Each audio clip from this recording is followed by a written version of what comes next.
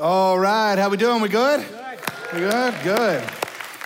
Good to see you. You look good, and whether you're gathered with us online or in person, we're excited to be gathered.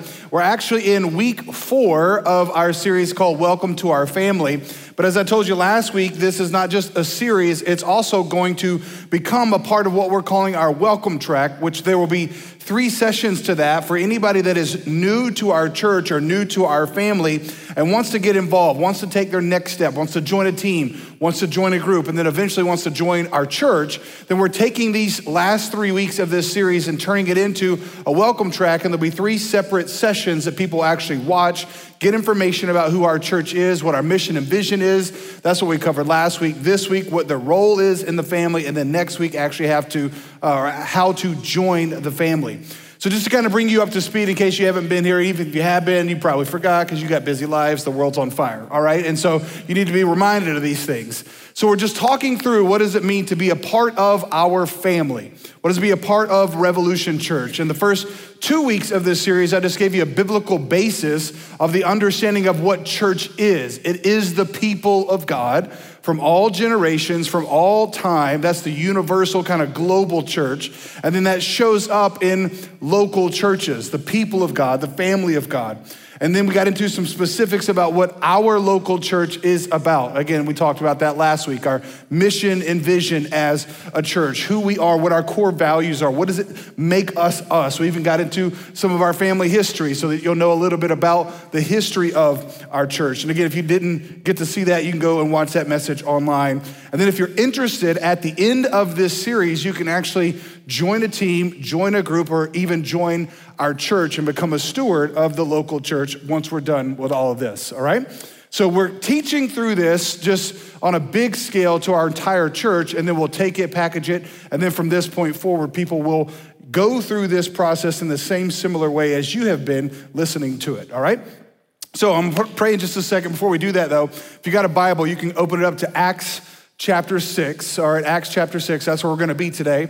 And one of my favorite sets of scriptures in the Bible because it encompasses a lot of what we've been talking about, just what discipleship is about, what leadership is about, and from a vision perspective, how we want to multiply. Because the early church, the New Testament church in Acts chapter 2, when it was started growing and had growing pains and had to experience the process of discipleship, the process of leadership, so that they could continue to multiply. And that's what we're gonna talk about today, all right? So let me pray for us and then we'll jump into our text and I'll explain more about your role in the family. Pray with me.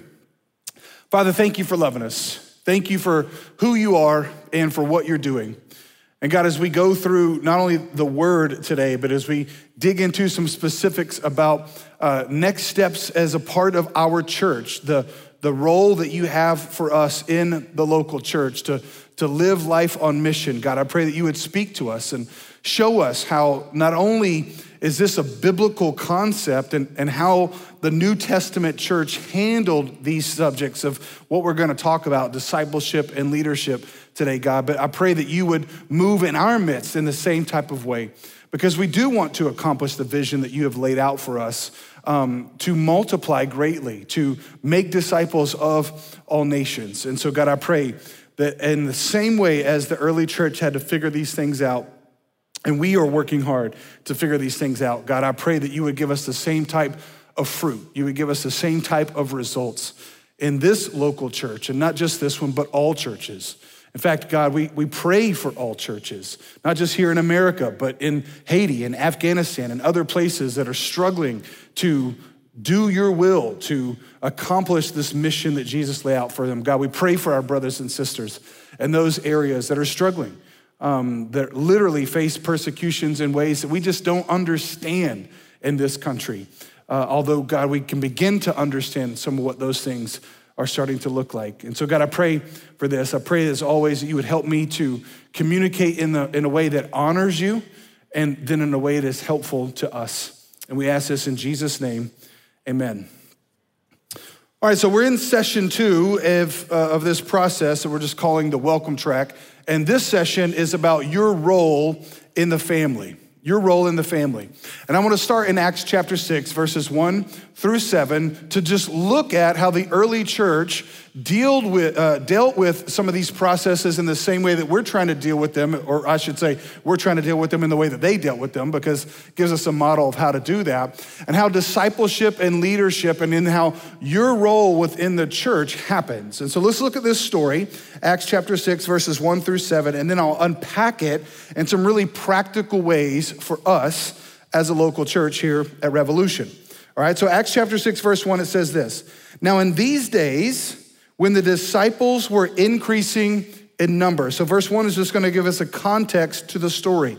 "A complaint by the Hellenists arose against the Hebrews because their widows were being neglected in the daily distribution."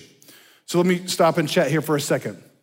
So you see a couple things here in this verse, contextually what's happening.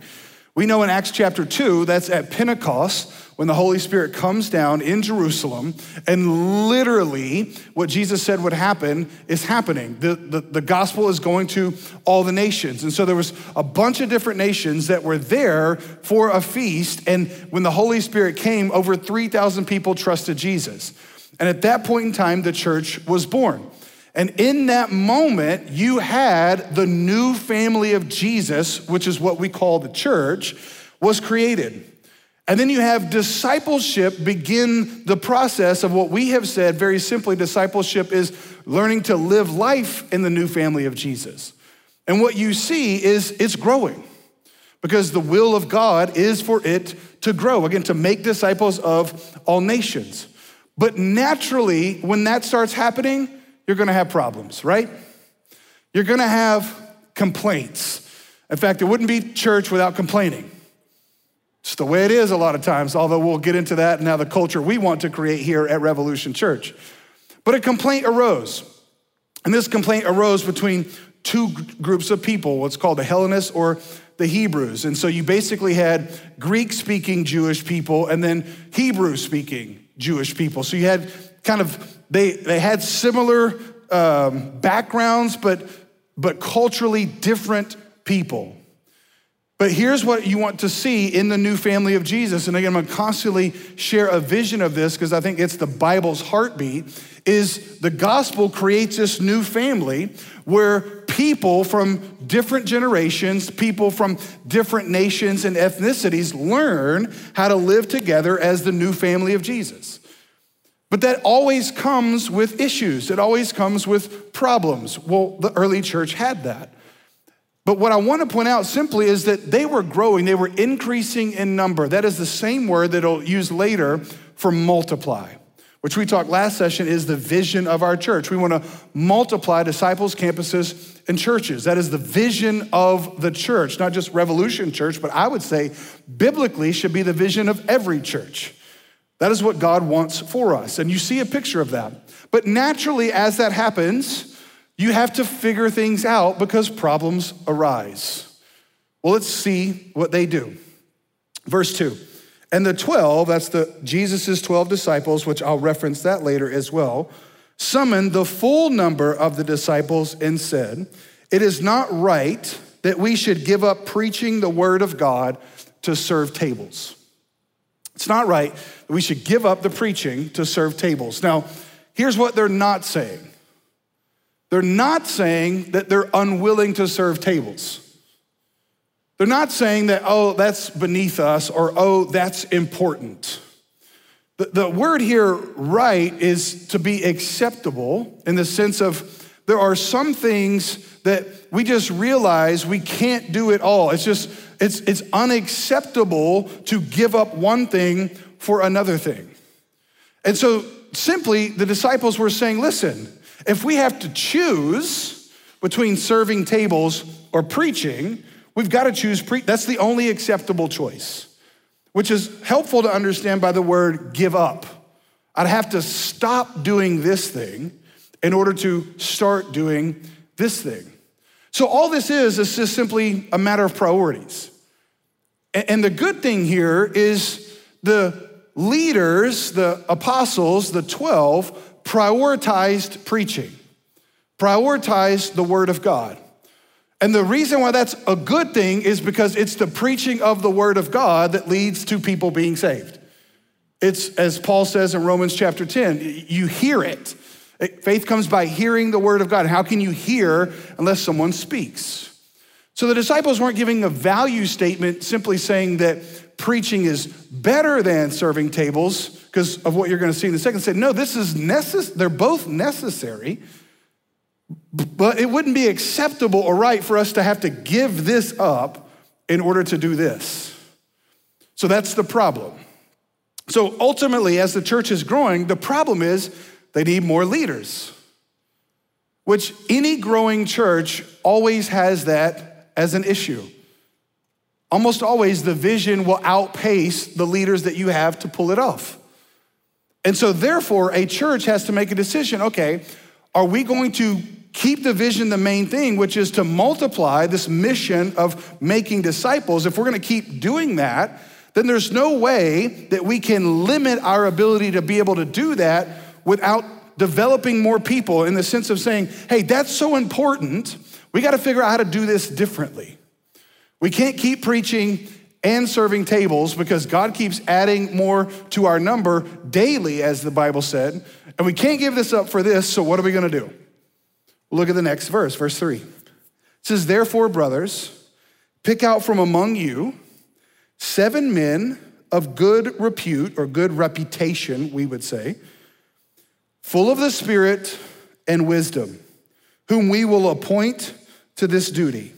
But we will devote ourselves to prayer and to the ministry of the word.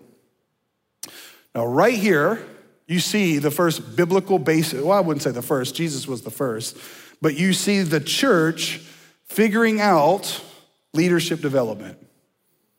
How are we going to develop leaders? Because there's no way we can keep doing all the work. And we got to choose, and someone's got to choose preaching of the word of God, which again, you want the 12 because they're the ones who spent all the time with Jesus.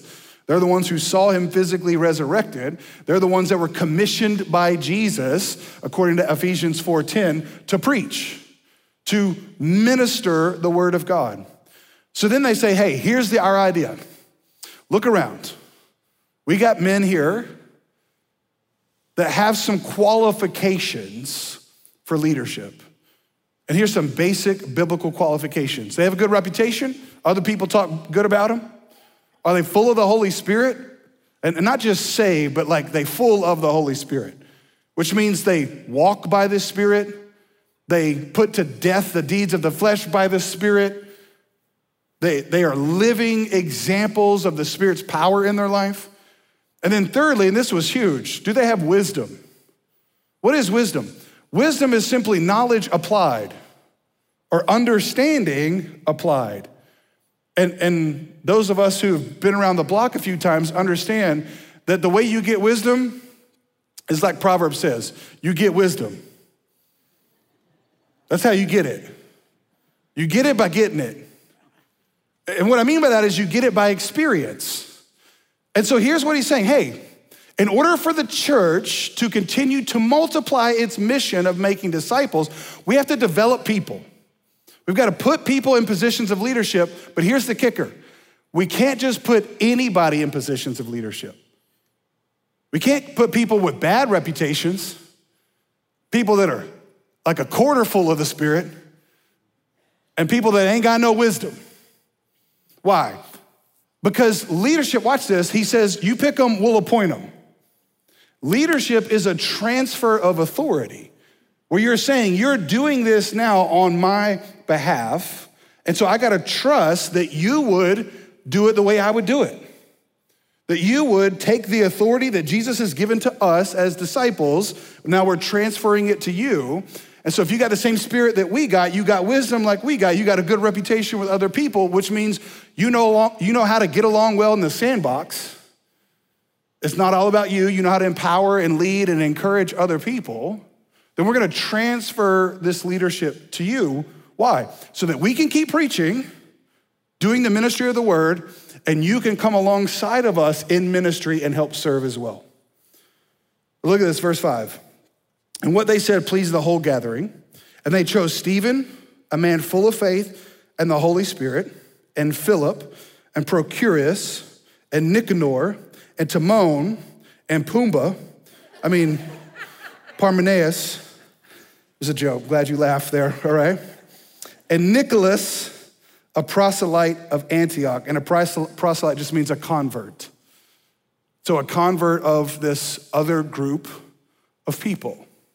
So they go out and pick 7 men. They say, yeah, these men have a good reputation. People speak well of them. They're full of the Holy Spirit. And they've got wisdom. So they picked those 7, and then look in verse 6 and 7. These they set before the apostles, and they prayed and laid their hands on them, which means they commissioned them. Said, yes, we agree that the Lord is calling you to this. And verse 7, now watch this. Here's the result. And the word of God continued to increase. What does that mean? That means the word was preached and lives were being transformed. Disciples were being made.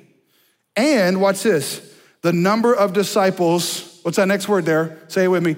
Multiplied greatly. It's almost like that's the Lord's vision. Multiplied greatly in Jerusalem. Now, I always tripped out about this, the last part. And a great many of the priests became obedient to the faith. That always just tripped me out. We're talking about Jewish leaders here, all right? Priest of another religion.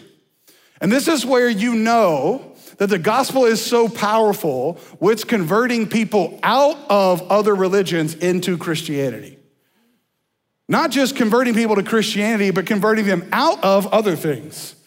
Converting them out of their family of origin, out of the things that they thought were true, that they've come to realize, what only can be true is the dude who rose from the dead, because if he rose from the dead, he's alive today, then everything he said is true.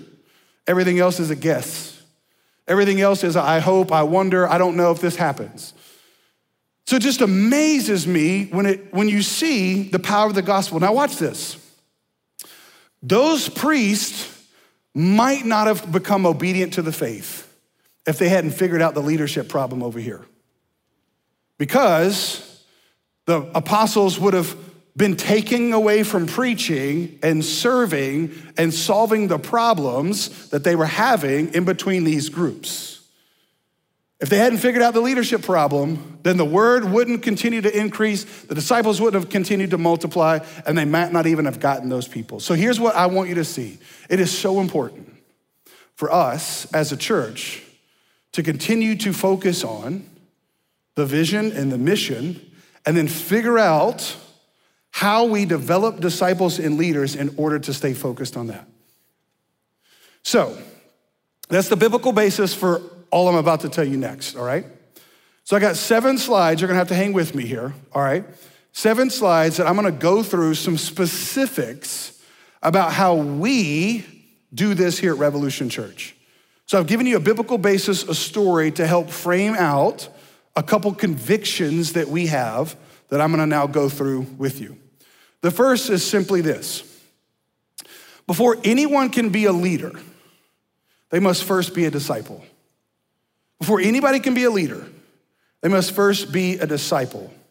Notice how when they go to pick 7 guys, their qualifications are not necessarily their giftings.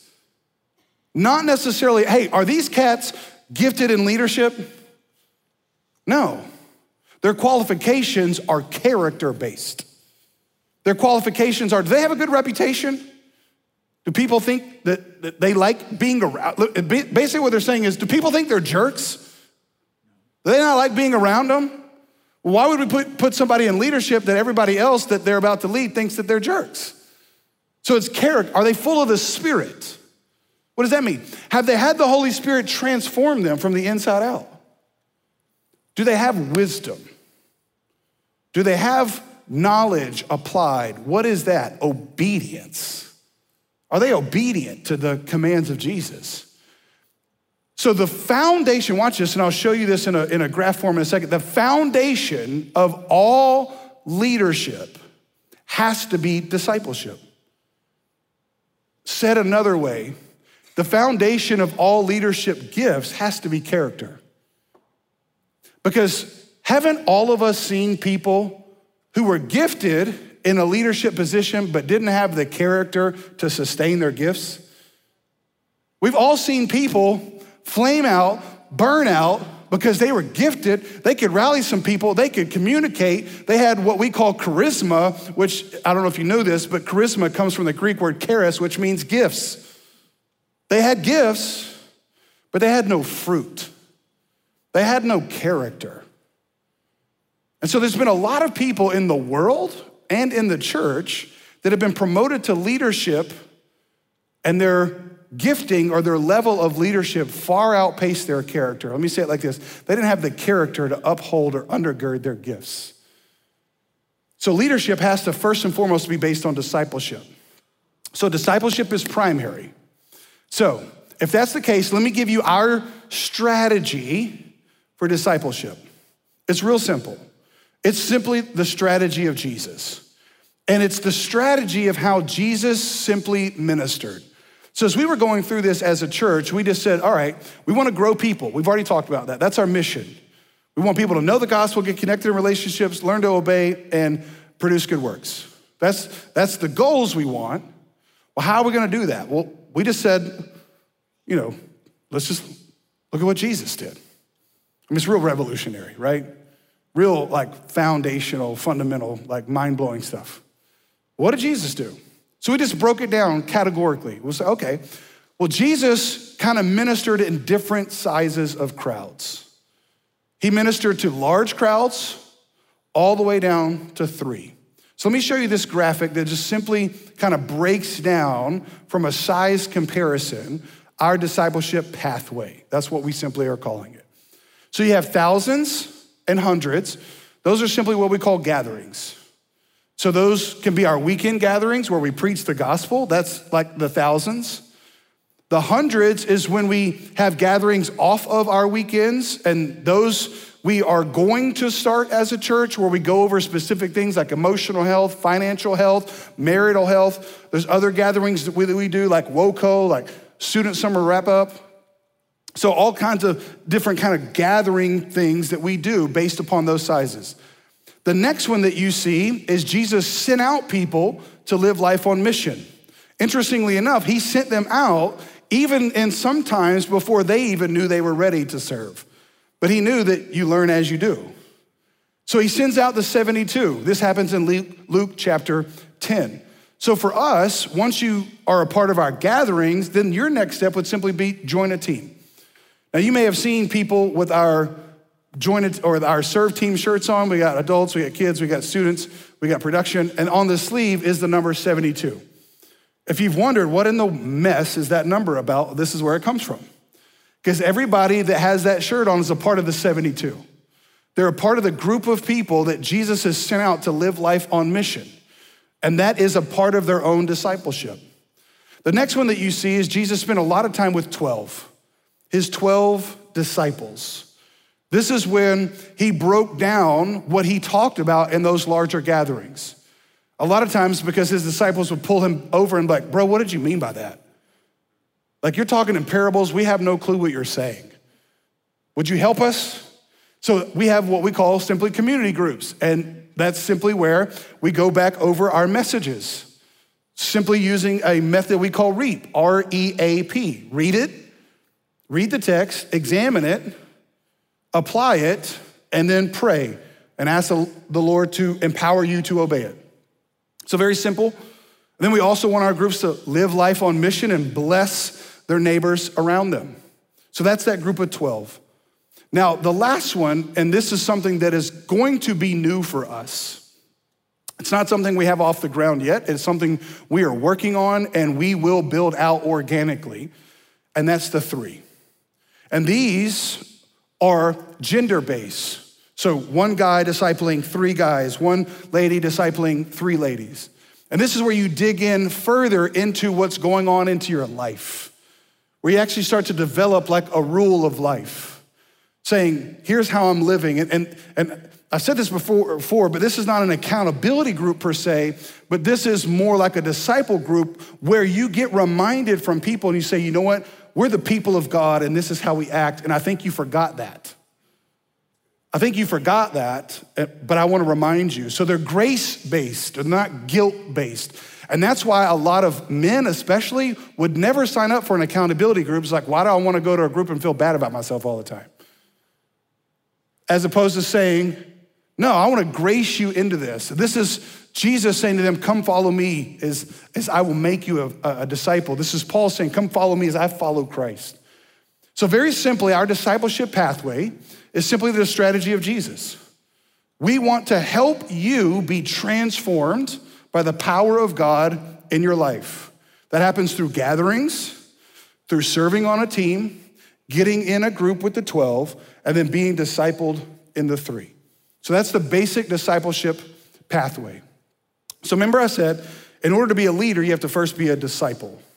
So now what I want to do is show you how discipleship and leadership fit together.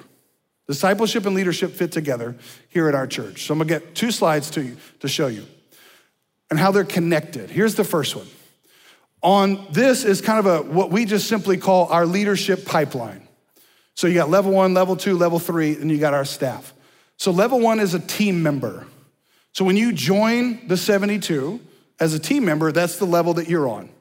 And then you move up from there. Then you can become a team leader that's over team members. So now you're leading others. Then you become a coach who's over team leaders. Now you're leading leaders. And then from that, our goal is to hire even potential future staff members. But here's the key. Remember I told you the foundation of leadership is discipleship. So let me show you this next slide. So level 1 is the discipleship pathway. So think about it like this. The higher you go up into leadership, the further you should go into discipleship. The higher you go up in leadership, the further you should go in to discipleship. Why? Because discipleship and leadership are 2 different things. We've given you on the sides there underneath those words. Discipleship is about the next step of obedience. Discipleship, remember, learning how to live in the new family of Jesus by taking my next step of obedience is simply like, hey, is my life in line with the word? Is my life in line with the word of God? So that's obedience. And that happens through those strategy steps that I just told you about. You come to our gatherings, you're learning about the word of God. You come to our smaller gatherings, you learn how to get emotionally healthy, financially healthy, maritally, relationally healthy. Then you step into the next thing where you're starting to serve around people. You're like, oh, these are my people. This is how we do things. Then you step into the 12 and you're going over the messages. You're praying for each other. You're encouraging each other. Then you get into that discipleship group where you're actually doing more life on life with somebody that's a lot more actively involved in your life and checking in on you and making sure you haven't forgotten who you are. So that's the discipleship process. You with me? Well, if I don't go further into discipleship, but I go further up into leadership, I'm setting myself up for a fall. Which is why in Acts chapter 6, the disciples said, hey, go find some men of good reputation, full of the Spirit and with wisdom. Why? Because leadership, watch this, is about the next step of sacrifice. It's about the next step of sacrifice. See, on level 1, I'm learning how to lead myself. That's what discipleship is. But when I step up into level 2, I am now learning how to lead others. Well, guess what? Others are looking at me. Others are, we just call this parenting too, right? Because monkey see, monkey do. They're gonna do what you do. So guess what? That requires sacrifice, which I'll get into this more in just a second. So no more just doing what you want. Now you have to do what you need to do in order to get what you want. Because you don't get what you want by just doing what you want. Now you think, oh, there are people watching me. So what I say, how I act, watch this one, what I post online,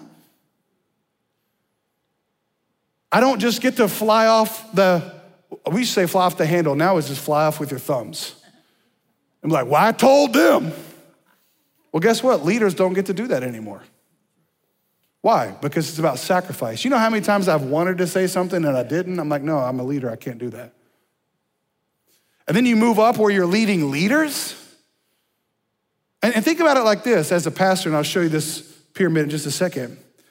but I get paid to be holy. Think about that. Now, I don't want to be holy as a pastor because I'm getting paid. Let me clarify.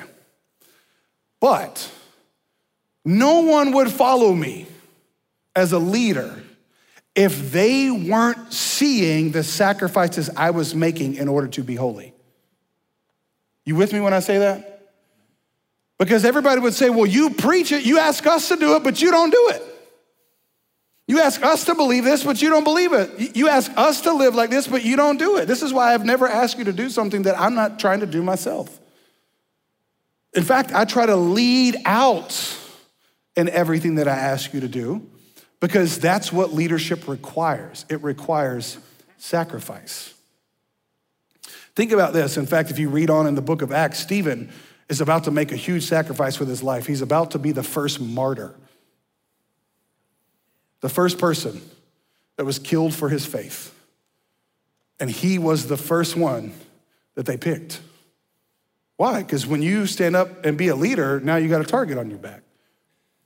And that's why you better have character. So think about that graph. Discipleship is fruit, leadership is gifts. But here's what I want you to hear me say. We're all leaders. The question is not whether God has leadership positions for you. It's just at what level. Jesus said it like this in the parable of the talents. Some 1, some 5, some 10. So there's just different leadership levels, but the higher you go up, the more sacrifice it requires. So what we do here at our church is, again, just trying to fulfill what happened in Acts chapter 6. But here's the coolest thing that I want you to see. When we put these things together, what I'd never want you to think as a church, because we had that stair-step thing, is that the top of that pyramid of importance is the staff. No. In fact, at Revolution, we flipped the funnel. Let me show you what I mean by this. We just simply call this the pyramid of empowerment. This may change later on, but I couldn't think of a better name. Back when I was a student pastor, I called it the pyramid of love. That kind of sounds weird now, so we went with pyramid of empowerment. But here's the point. Staff is at the bottom. Coaches are above that. Team leaders above that, team members. So what we're simply saying is our team members are our front lines. And as staff, we want to come alongside and support and serve our coaches. Then we want our coaches to stand alongside and support our team leaders to come alongside and support our team members to come along and support our disciples. Because that's the model of leadership that Jesus gave. Jesus said, if you want to be great, if you want to be a leader, be a servant. So as a staff, our job is not to be at the top of some ladder, but to be at the bottom. And that's what leadership is. Again, it's about sacrifice. So here's the good news is what I'm getting at. We want to empower you, Ephesians chapter 4, to do the work of ministry. That's what Paul says in Ephesians 4:10. He gave some apostles, pastors, teachers, evangelists to equip the saints for the work of ministry. So we believe every single one of you are called to leadership at some capacity. We believe every single one of you, God has leadership gifts in, and we want to come alongside you and help you develop it. Why? So that the vision can continue to multiply. So there's two parts to that. First, be a disciple of Jesus. Be discipled through the process. And then, when people come and tap you on the shoulder and say, man, you should think about being a team member. You should think about being a team leader. You say, man, I don't know if I'm qualified to do that. I think that response almost always is actually what qualifies you. It's always the people who walk up to us and be like, I'm gonna be a leader in this church. I'm like, oh, you'll never be a leader here. I mean, I've had people come up and say, man, how do I do what you do? I wanna preach in this church. I'm like, oh, sucker, you don't know what you're asking for. And what we always say to them first is go clean the toilets, then we'll see if you're able to preach. If you're not willing to clean the toilets or serve, pick up trash or serve in the parking lot or hold a baby, then you're not qualified, because that's where we start. But we want to empower you to do it. So I got a couple more slides for you. I know you love the slides. Just how we're trying to live out this Acts chapter 6 vision to multiply. Now, the last 3 slides are a part of one category, and here's what I mean. We've talked about disciples, we've talked about leaders. One thing that I've realized in leading in church world for over 20 years now, I used to think that just preaching the mission and vision was enough. If I just hammer down preaching the mission and the vision, everybody would know how to act. Everybody would know this is what we do. This is how we do things. Until I realized, as somebody once told me, culture will eat your vision for lunch. You can have a vision for your family, but if you let your kids act like hoodlums, the vision ain't happening, right? You can have a vision for your marriage, but you don't have a culture that actually supports that, the vision for your marriage ain't happening. You can have a vision for your business, a vision for whatever it is that you feel like God wants you to do. If you don't have a culture that supports that, the vision ain't happening. So what I want to give you now is simply 12 statements that we're simply calling our family culture statements. And these 12 things are very simply how we want our people as a church to act, how we want to think and how we want to act. We want this to be true of the culture of our church, of all of our disciples and leaders and staff. So let me give you these 12 things. Number 1, we sow, God grows. We sow, God grows. What I mean by that is this. Paul says in 1 Corinthians chapter 3, he planted, Apollos watered, but God gave the growth. So it's an understanding of this. God has called us to obedience, but the fruit is up to him. I can't make anything grow. You can't make anything grow. But what we can do is we can sow. I don't know if you've noticed, but every year we produce simply what we call a grow report. That's our way of saying an annual report. This is what God has grown. And our goal necessarily isn't to just grow numerically year over year exponentially. Growth at all costs. And in fact, in 11 years of leading our church, I've never once set an attendance goal. Because it's not about growing big, it's about being faithful. Just sowing. All we've done is sowed. How big it gets, the fruit that happens, that's up to God, because God's the one that grows it. But you know how freeing that is? In my marriage, all I'm responsible for is sowing into it. The fruit's up to God. Number 2, we focus on the right 5 letters. I've mentioned this before. This is the statement of simply, it's all about Jesus. J-E-S-U-S. And my joke is my name, Jason, has 5 letters, so get the right 5 letters. It's about Jesus. This is Jesus' church, you're Jesus' people. It's not about who's preaching or who's leading. We like to say Jesus is our senior pastor. Number 3, we assume the best. This is a big one. This is one of those things that I learned. Christians a lot of times are the worst at assuming the worst. This is when something happens with somebody else and you assume the worst about their intentions. Have you ever noticed that you assume the best about your intentions and the worst about theirs? You have reasons why you did what they did, but there is no excuse for why they did what they did. Have you noticed that? So what we're saying is we do the opposite. You know what you should do? Assume the worst about yourself and assume the best about them. These are like discipleship statements. Over the years, I've had to tell people, why did you assume the worst about me? And here's what I've tried to teach our staff this. Hey, if you hear something in our family, here's what you do. You go ask the person for clarification. Hey, can I ask you something? When you said that the other day, did you mean this? Oh, no, man, I didn't mean that. Okay, great. Because I didn't want to assume the worst and then accuse you of something. Now, this right here will revolutionize your marriage, won't it? This will revolutionize every relationship you're in. If you'll just simply assume the best about somebody. Ask them, hey, is this what you meant? Because I don't want to assume the worst about you and then go to accuse you. And how do most Christians do that? In the form of prayer requests. Don't act like you don't know what I'm talking about. We don't do that here. We assume the best about others. We ask, we don't assume the worst, and then accuse. 4th one, we say, it's not my trash, but it is my church. It's not my trash, but it is my church. This phrase came about when I was walking down our hallway here in Canton one time, and there was a piece of in fact, a Starburst. If you've never been about Rev Kids, you don't know about Starbursts, all right? So there was a Starburst wrapper on the ground. I turned to my daughter, Natalie, and I said, hey, pick that up. And she said, that's not my trash. And then I said to her, yeah, but it is your church. And at that moment, I'm like, oh, that's a statement right there, baby. And what did I mean by that? I know that's not your trash. But if this is your church, that's your problem. And you should be responsible to pick that trash up. So I want our church to be the kind of church that just walks around and picks up other people's problems. If it ain't your trash, it don't matter. It is your church. And guess what? Every weekend we got guests coming and we want to make sure that they feel welcome.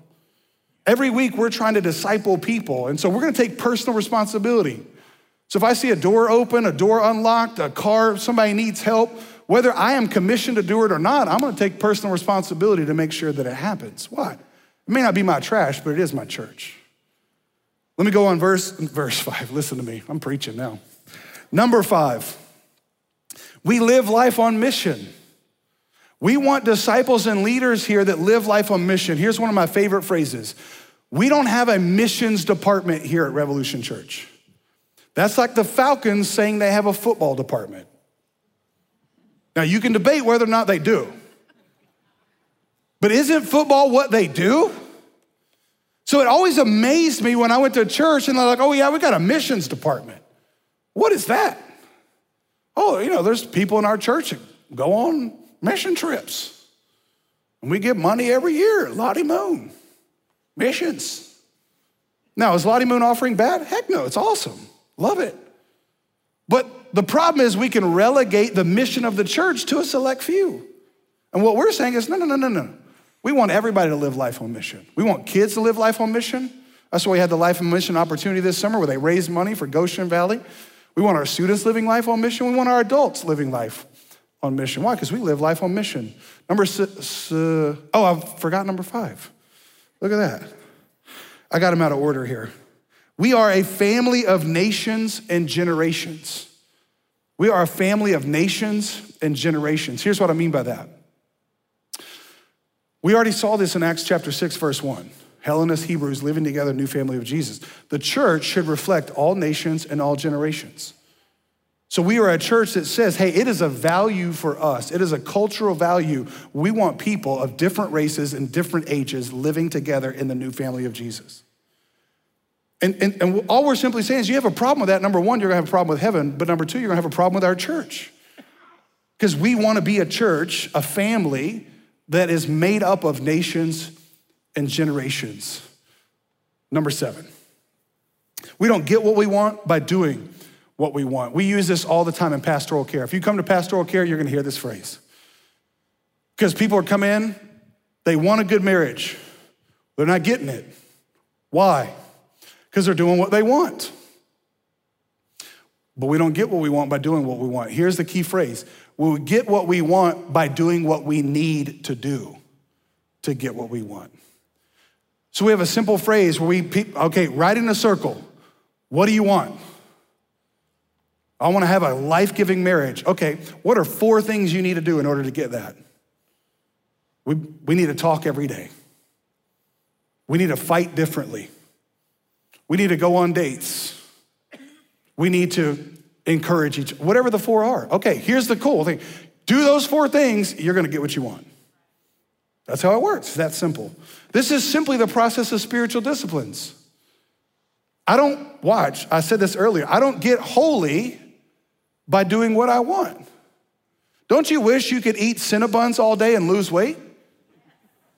But you don't get what you want by doing what you want. You see the connection? That's a value for us. Number 8, we know the only thing that never changes is that things are always changing. I wanted to make sure we put this one in there because I've said this before. The problem with church world is we fall in love with how we do things. What we're saying as a church is saying, hey, things are always changing around here. I mean, we are part of a family called Revolution, which means sudden marked change. So we're gonna make changes. We're gonna change gathering times. We're gonna change gathering days probably. I mean, we had no clue if a Thursday night would work. Let's try it. No clue if a Saturday night, we did that for years. Sunday night, we did that one for a while. We got no clue if it's gonna work, but guess what? We're gonna try it. because we're willing to do whatever it takes to accomplish the mission. Number 9, we run on joy. We run on joy around here. Just been doing a lot of brain science, and the idea of it is we have 2 primary emotions we run on, joy and fear. Well, God gave you a fear emotion. This is the fight or flight response. Because if you walk into the woods and a lion comes out at you or a tiger comes out at you, a bear, oh my, whatever it is, you need adrenaline to take off running, don't you? You need adrenaline to do something that feels like superhuman. That's fear. Here's the problem. Almost all of our life is lived off of that. Fear. Do you not think that Facebook and social media and the news system is not pre-programming algorithms to gear up your fear response? Yes, they are. The opposite of fear is joy. And this is why you have to understand the opposite of faith is not no faith. The opposite of faith is fear. This is why the Bible says perfect love casts out all fear. God didn't give us a spirit of fear. He gave us a spirit of, what is joy? Joy is, I'm happy to be with you. We know in parenting children, if we can make joyful bonds with our children, they will develop into healthy, mature adults. If we have a fear-based approach with our children, they will not. It will literally affect their brain development. So we're the type of church that says, you know what, we run on joy. Guess what? We like to have fun. We like to enjoy what we do. Number 10, we walk the generosity journey. You can go on our website right now, hit the give button. About halfway down, there's a thing that says generosity journey. You click that and it shows you what it is. What we're simply saying is this, God has been generous to us. We're a family that wants to walk that journey of generosity by saying things like this: how can I live on less so that I can be more generous? That's the type of family we want to be. Last 2, number 11, we build up the body of Christ. We build up the body. It amazes me how quickly the body of Christ can tear itself down. That's like the arm punching itself in the face. You wanna know why the church is so beat up? Almost always, it's not because of someone outside the body, it's because someone in the body is beating up the body. We don't do that here. We build up, we don't tear down. I can deconstruct something in a day and it takes me 6 months to build the same thing. Constructing is hard work. So we would rather build up. Ephesians 4, use our words wisely to build up. We don't tear down. We don't gossip around here. I tell our staff all the time, listen, staff members do not talk to staff members about staff members. I'll go a step further. Team members do not talk to team members about team members. It's amazing to me when people come to me and say, you know what, a lot of people have been talking. They've been telling me about you. Oh, they have. The problem is you've been listening to them, sucker. Why didn't you tell them to come tell me and say, I don't listen to that here? That right there would solve almost 95% of all problems, wouldn't it? So I told our staff, hey, I want you to hear me. If you come and complain to our staff, I have told our staff not to listen. Why? Now, by complain, I mean, you know, Pastor David, I really need to talk to you about Jason. Well, have you talked to Jason about Jason? No. Well, guess what? You need to go talk to Jason about Jason because you don't talk to David about Jason. Very simple. Matthew 18, it's almost like it's biblical. Last one, number 12, we pursue emotional health. We pursue emotional health. This is about living integrated lives. We want to be the type of people that are healthy, that have a rhythm of being with Jesus and then out of that, working with Jesus. Now think of number 12 all the way back to number 1. If you can remember, we sow, God grows. See, we sow, God grows is an emotionally healthy statement. What I mean by that is this: it's not my responsibility to grow your life. It's not my responsibility to grow this church. It's my responsibility to lead it faithfully. I don't have to take on a burden that God didn't give me. What I do have to take on is my responsibility to sow faithfully. So guess what? I can sow and I can sleep, baby. Right? How many times have you heard me say, trust Jesus and take a what? Take a nap. You need to get better at napping. You need to get better at sowing and sleeping. Sow into your marriage and sleep. Sow into your personal life and sleep. Because we know this. God does all the restorative work when we're resting. Well, if you don't know how to rest, guess what? You're not getting healed. So we pursue emotional health. So those are the 12 statements that we want to be true about our family, our cultural statements. Here's what I would encourage you to do. If you're in a family, go home and have a conversation. What are some cultural statements that we want to have? I kind of like that, assume the best about each other, because I'm really tired of assuming the worst about you. I think we should try that. You know what? I really like that whole sow and sleep thing. That sounds awesome. I would encourage you to do this. Why? Because you're responsible for your family. Let me leave you this last verse and then we're done. Galatians chapter 4, verse 19. It says this. This is Paul speaking to the Galatians. He says, my little children, for whom I am again in the anguish of childbirth until Christ is formed in you. The reason why I've told you all this, the reason why I've talked about discipleship, I've talked about leadership, I've talked about cultural statements saying we don't do things like that here. Here's what we do. Why? Because our ultimate goal is for Christ to be formed in you. But notice the words he used. He says, first, my little children, which is a term of affection. And then he says, I'm in the anguish of childbirth. Now, I haven't been in the anguish of childbirth, but I've heard it and seen it with my own eyes. The childbirther is here. And that is a painful process. Why? Because leadership is about sacrifice. It's gonna take sacrifice. It's painful, man. But if I can sow into that painful process, I will reap the peaceful fruit. And so the reason why I'm saying this to you is because I want us to be the type of church where you're formed into the image of Christ. You say, well, how do we do that? You go through this discipleship process. So 2 things out of this session. We want you to join the team. Join the 72, man. And after this, you'll have an opportunity to join the team. You can do that online. Then we want you to join a group where you're getting to know people in our church and we're living out these values of one anothering in the body of Christ, in the local church. And if we do that, Christ will be formed in us.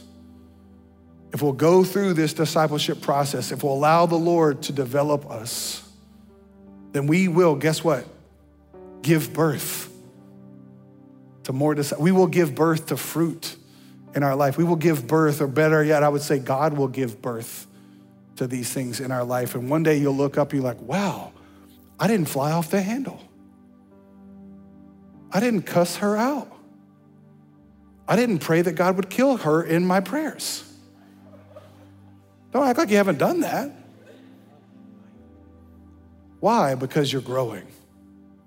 And that's what we want for you. We want you to be a part of this family and take this next step. Why? Because that's your role in this family. Let's pray. Father, thank you for loving us. Thank you for your grace in our life. God, we thank you for this model that we see in Acts chapter 6, where the disciples empowered people, common, ordinary, everyday people, to do the work of ministry. But they chose people based upon character, based upon a discipleship process where they were living their lives in line with Jesus. And that's what all this information is about. So God, I pray that you would make disciples here, that you would form Christ in people.